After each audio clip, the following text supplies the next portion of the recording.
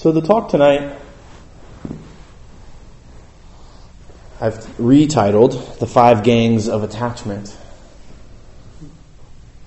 And it's actually an adapted talk from the Thai meditation master Ajahn Chah, who hopefully you're familiar with. And if you're not familiar with Ajahn Chah, then there's many books written.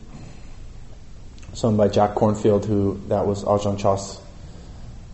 Jack Kornfield was Ajahn Chah's student, and as well as Ajahn Sumedho, Ajahn Amaro. This is kind of the lineage of Theravada Buddhism here in the West. Many of them. So I'm kind of intermingling some of my own ideas, some of the Buddhist teaching, and some of Ajahn Chah's teaching. So the 5 gangs of attachment. So the purpose of meditation is to raise things up, is to put them to the test, and to understand our essence. And I love that term, essence. I've been using it for a while. I think it just speaks to what I think the Buddhist teaching really, encompassed, was that there's this essence that is below all of the crap that's in our heads that we think is our essence. So, for example, we see the body as something fine and beautiful, whereas the Buddha tells us that it is impure, impermanent, and prone to suffering. Which view accords with the truth? This is the investigation quality. See for yourself. We're like visitors to a foreign land, not knowing the language. It's hard to understand and maybe enjoy our vacation or our time. But once we've learned the language, we can enjoy kind of more of the culture and understand things more, laugh at jokes, this kind of thing. So this is one way that Ajahn Chah spoke of this understanding of the mind, or the Dharma. So another way to look at it is that we're like children who have to grow up before we can understand what the adults are talking about. And I really like this metaphor because it's humbling. And I think that humility is helpful because we have heads on top of our heads. We're thinking about thinking all the time. And so this kind of letting yourself kind of drop into that, what in Zen they call the beginner's mind, where we're trying to understand things experientially. And there's some things that we're just not going to understand yet. People, when I'm giving Dharma talks, or even when I'm listening or practicing on my own, I don't even know some of the things that I don't even know yet. And I think it's helpful to remember that. So Ajahn Chah says that our minds are like this. They're like trying to understand a foreign language, being confused, kind of not able to comprehend certain things, certain aspects of the Buddhist teaching. So beings experience greed, hatred, delusion, succumbing to these torments of mind. They reap the results, increase their bad habits, and then make yet more karma, negative or positive, again succumbing to these habits of mind. But this is kind of the cycle of ignorance and craving. And there's the term in Pali, the kilesas, which means torments of mind. And that oftentimes this is what we're dealing with. either consciously or subconsciously. So the question arises, why can't we get rid of greed, hatred, and delusion? Why can't we just say, I don't want to think about that anymore. I don't want to be greedy.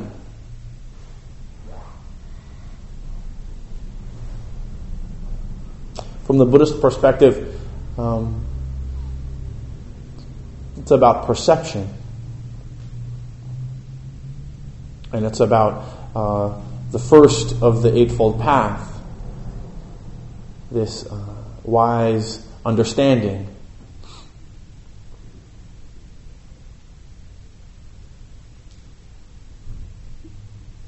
If your thinking is wrong, you will suffer. And I was trying to remember the exact Thai quote from Ajahn Chah, and I think, if I can remember the Thai, is Tuk prat kit pit. Suffer because wrong thinking. But this is the essence of our issue, our dilemma. We suffer because of wrong thinking. So knowing the workings of karma, of cause and effect, this is helping us to understand, this wise understanding. Knowing with the big K, as Sylvia Bornstein likes to say, there's knowing with the little k. Like, oh, I know that. And we talked a little bit about that on Monday. And then there's knowing with the big K, the capital K, of a deeper sense of knowing.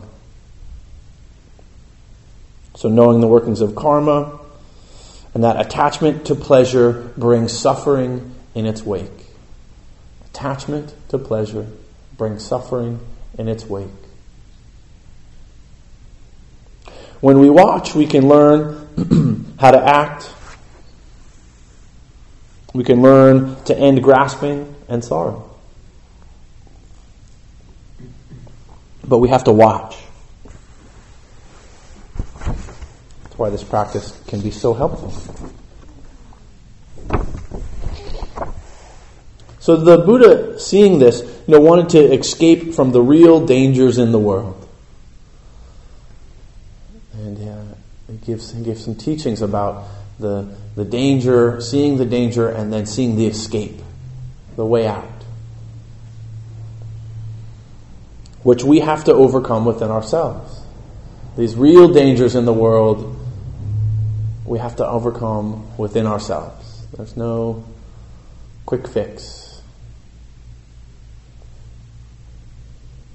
So the external dangers are not as frightening as the dangers within. This is kind of really what Ajahn Chah is saying, and then what the Buddha was pointing to as well. That the work is within. And looking for some external refuge is ultimately not helpful. It's kind of a bummer. But at least there's hope, Oh, the work's within. I remember this Hindu story of, I'm sure I'll botch it, but basically it was about kind of the gods and, kicking that we were all godlike beings and we got too greedy, too arrogant, and lacked humility, and so the greater gods kicked us out to this human realm and gave us a key to come back, to get back to this heavenly realm. And they wanted to make it kind of difficult, so there was some suffering involved in the quest. And they were thinking, the highest mountain, or the deepest ocean. And all the gods were like, nah, they'll go there. They'll adventure to the highest mountains with ease. Let's put it right here, right in their center. It'll be difficult for them. It'll be a challenge. They'll have to be humble.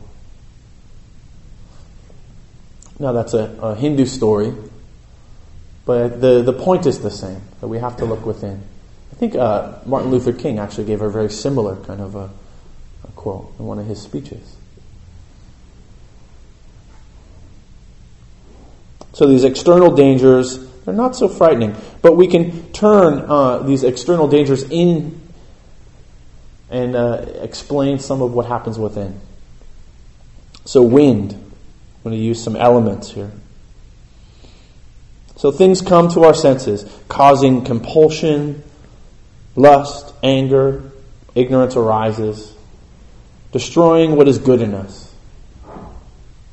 Normally we see only the external winds, which blow branches, cause storms, not seeing the wind of our senses, which unwatched can cause the storms of desire. So I like this concept of the winds of our senses because, as you can tell, we get kind of wafted by the different feeling tones, the different senses. Can be very easily carried away. So fire, Ajahn Chah also talked about fire, that our home may burn down, our monastery, our center. This is a danger. But the greed, hatred, and delusion burns us constantly. Desire and aversion cause us to speak or act in unskillful ways. Delusion leads us to see bad as good, good as bad, the ugly as beautiful, the valueless as valuable. But one who does not meditate does not see this and is overcome by these fires. So this kind of seeing the good as bad or the valueless as valuable. This is the Buddha's teaching on inverted perception or wrong perception. Not seeing things clearly and really kind of reacting from that desirous place. So water. Here the danger is the flood of unskillfulness in our hearts and minds, submerging our true nature. So the flood of unskillfulness in our hearts and minds.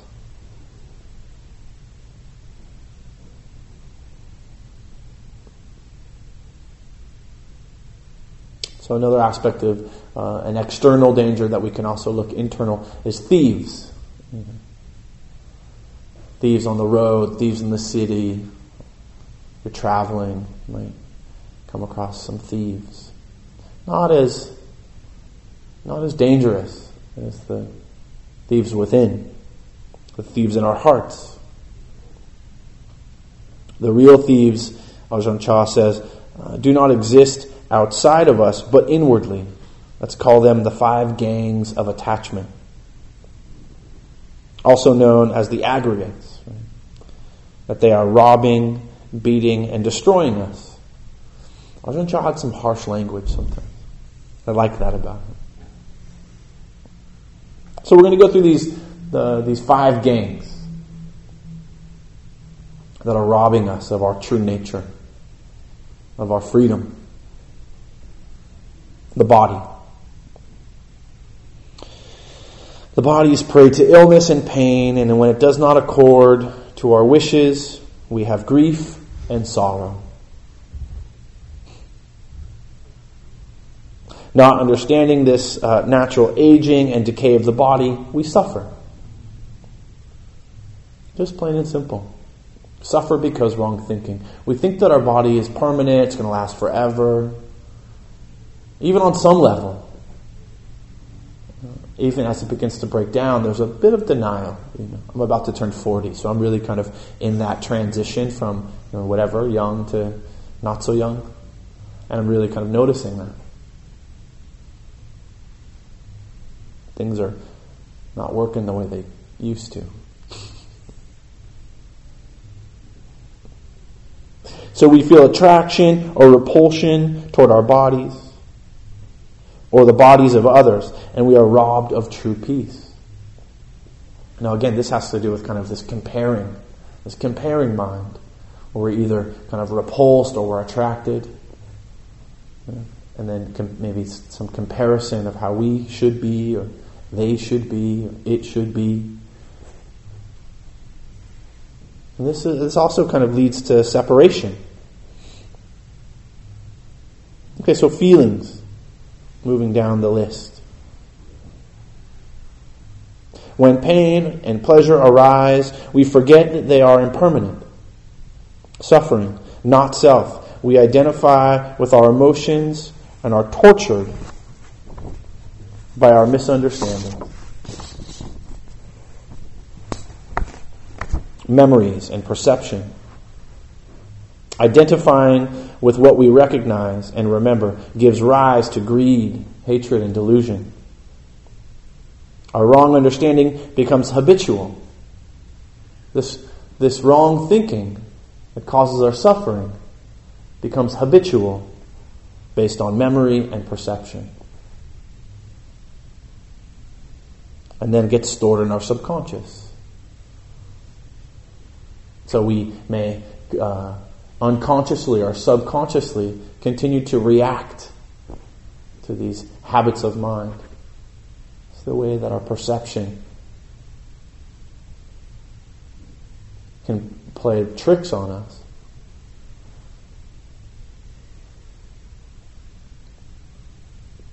Preference and other elements of mind. So preference, I really like that. It's the first out of the kind of series of aggregates, the 5 aggregates, the series of teachings and whatnot that I've studied, where I've heard the word preference used versus just mental formations, or things that come up in the mind, thoughts, feelings, memories, all of that.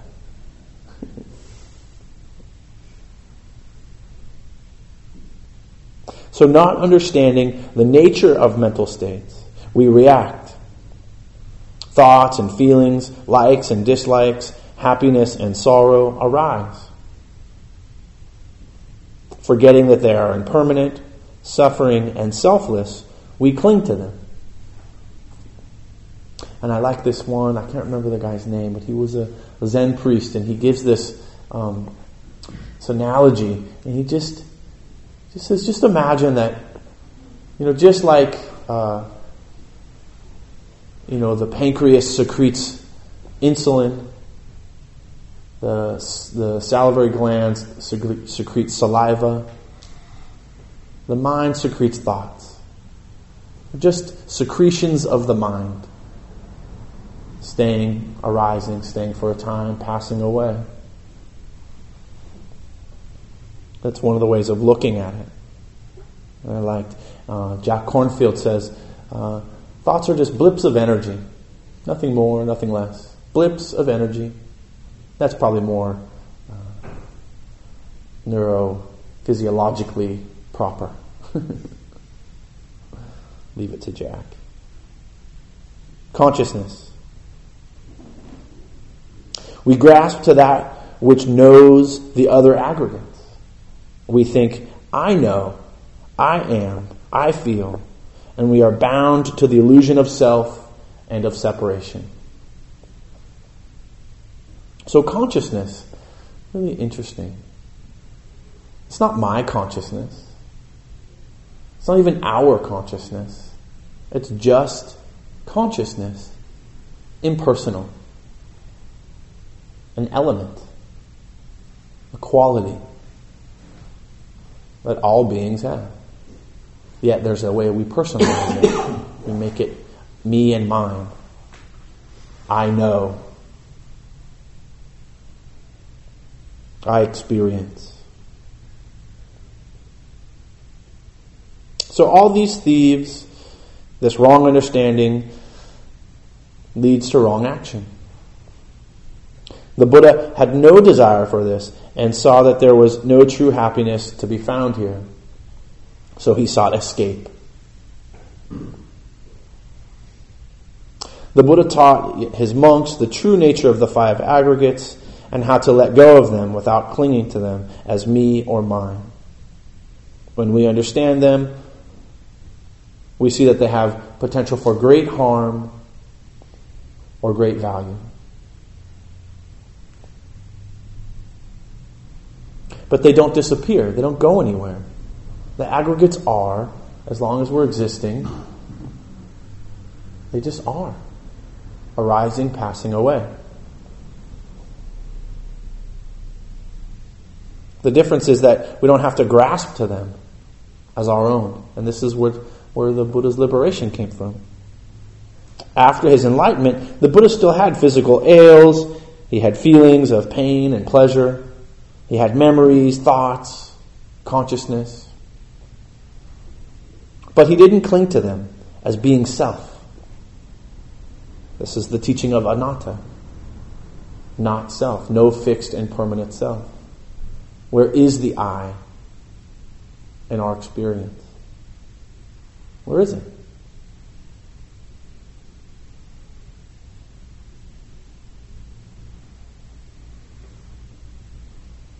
So he knew them as they were, just as the aggregates. And the one who knew was also not I, not self. I think the other day I was talking about how, there's this way in which in this Vipassana meditation we can begin to learn to disidentify with some of the mental formations, right? The blips of energy. We can see that. We can recognize feelings are arising and passing away. But then there's this observer that appears. This one that is observing. And then there's this tendency to identify with that. Oh, I'm the one that knows. I'm the observer. No, not that either. Consciousness, awareness, just consciousness and awareness. Same as in you, same as in me, same as in all sentient beings. Not personal at all. And not forever either. Fades.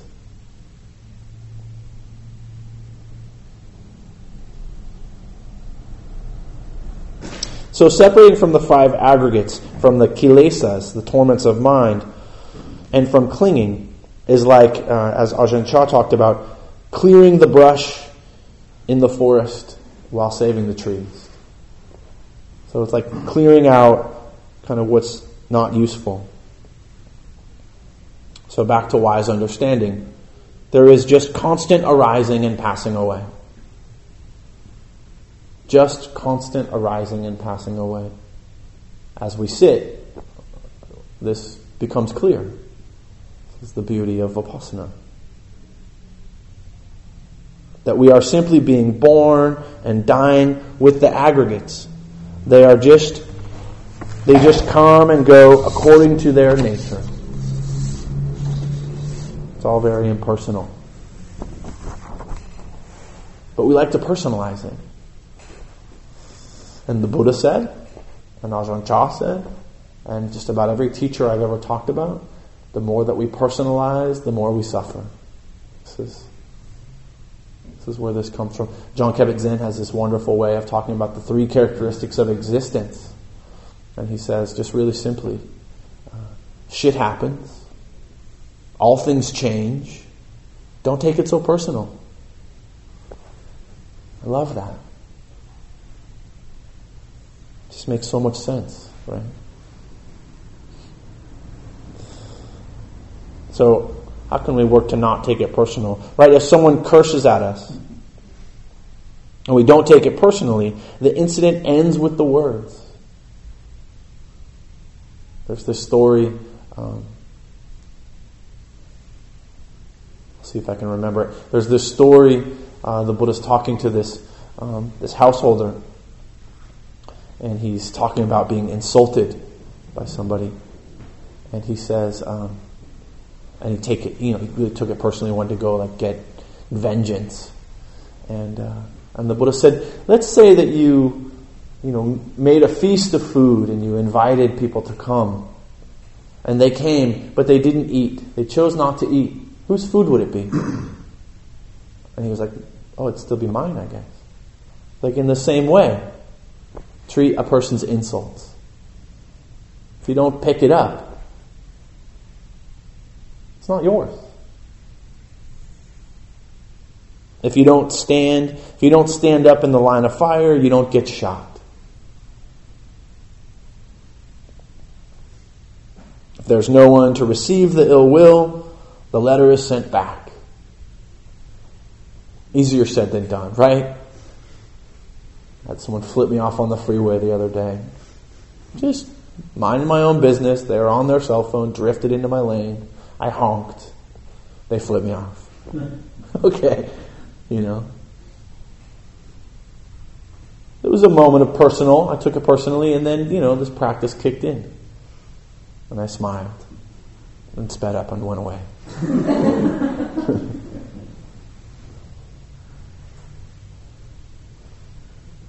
So, moving gracefully through this world, not caught in evaluating each event, a practitioner becomes serene. This is the way of Nibbana.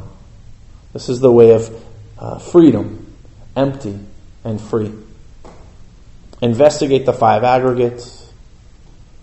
Those who understand emptiness and practice this way are few. This is a hard road. Those who actually really kind of take on this practice of the 5 aggregates and understand emptiness, they're few. But they come to know the greatest joy. Why not try it? What do you have to lose? Maybe yourself. And is that so bad? Break free from the bondage of the 5 gangs of attachment. This is the Buddha's teaching on, investigating the 5 aggregates, seeing them as just as they are. Stuff. Just lumps of stuff. We're just lumps of stuff. Put together in a nice package. But being able to kind of depersonalize the whole experience. There's a freedom that can be found there.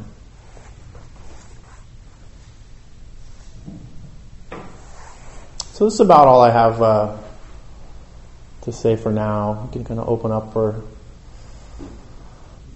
a few questions, comments. Please, Scott. Jason, I was wondering, in regards to Nibbana, you've used that term a few times. Did the Buddha say in his teaching that there was liberation and freedom in that state that continued through death also, as in beyond? Yeah. I don't know.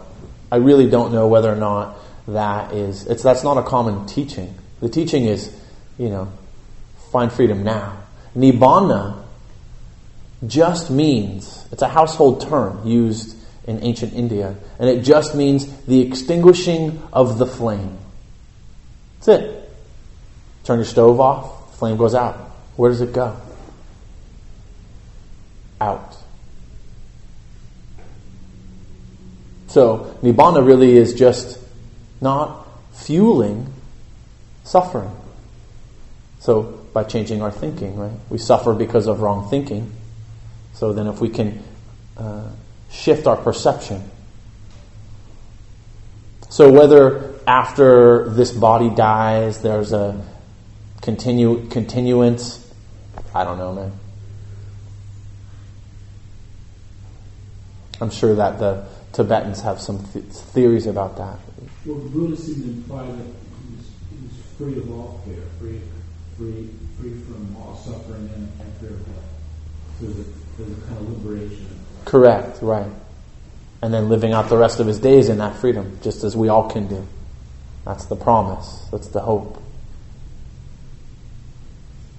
But what happens when the light goes out? It just goes out. I have no idea.